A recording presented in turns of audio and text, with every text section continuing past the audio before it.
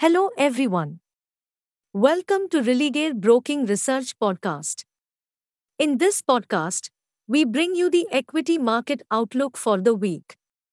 Markets managed to end with modest gains last week amid mixed cues. However, excessive volatility across the board kept the participants on their toes. After the weak start, favorable GDP numbers boosted sentiment in the middle. However, the updates on the new COVID variant capped the upside and triggered a sell-off on the final day. Finally, Nifty ended at 17,196.70, up by 1%.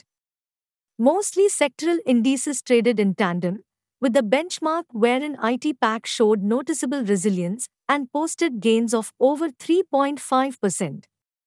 The broader indices also inched higher and rose in the range of 0.5% to 1.2%. We expect volatility to remain high in the coming week as well as we have some of the important data and events are lined up. First, participants will be closely eyeing the Monetary Policy Review meet outcome on 8th December.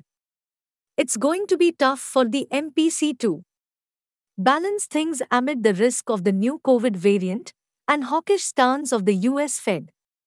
On the macroeconomic front, IIP number and CPI inflation are scheduled for 10th December.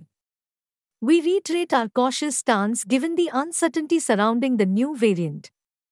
On the index front, Nifty may hover within the 16,700 to 17,600 zone.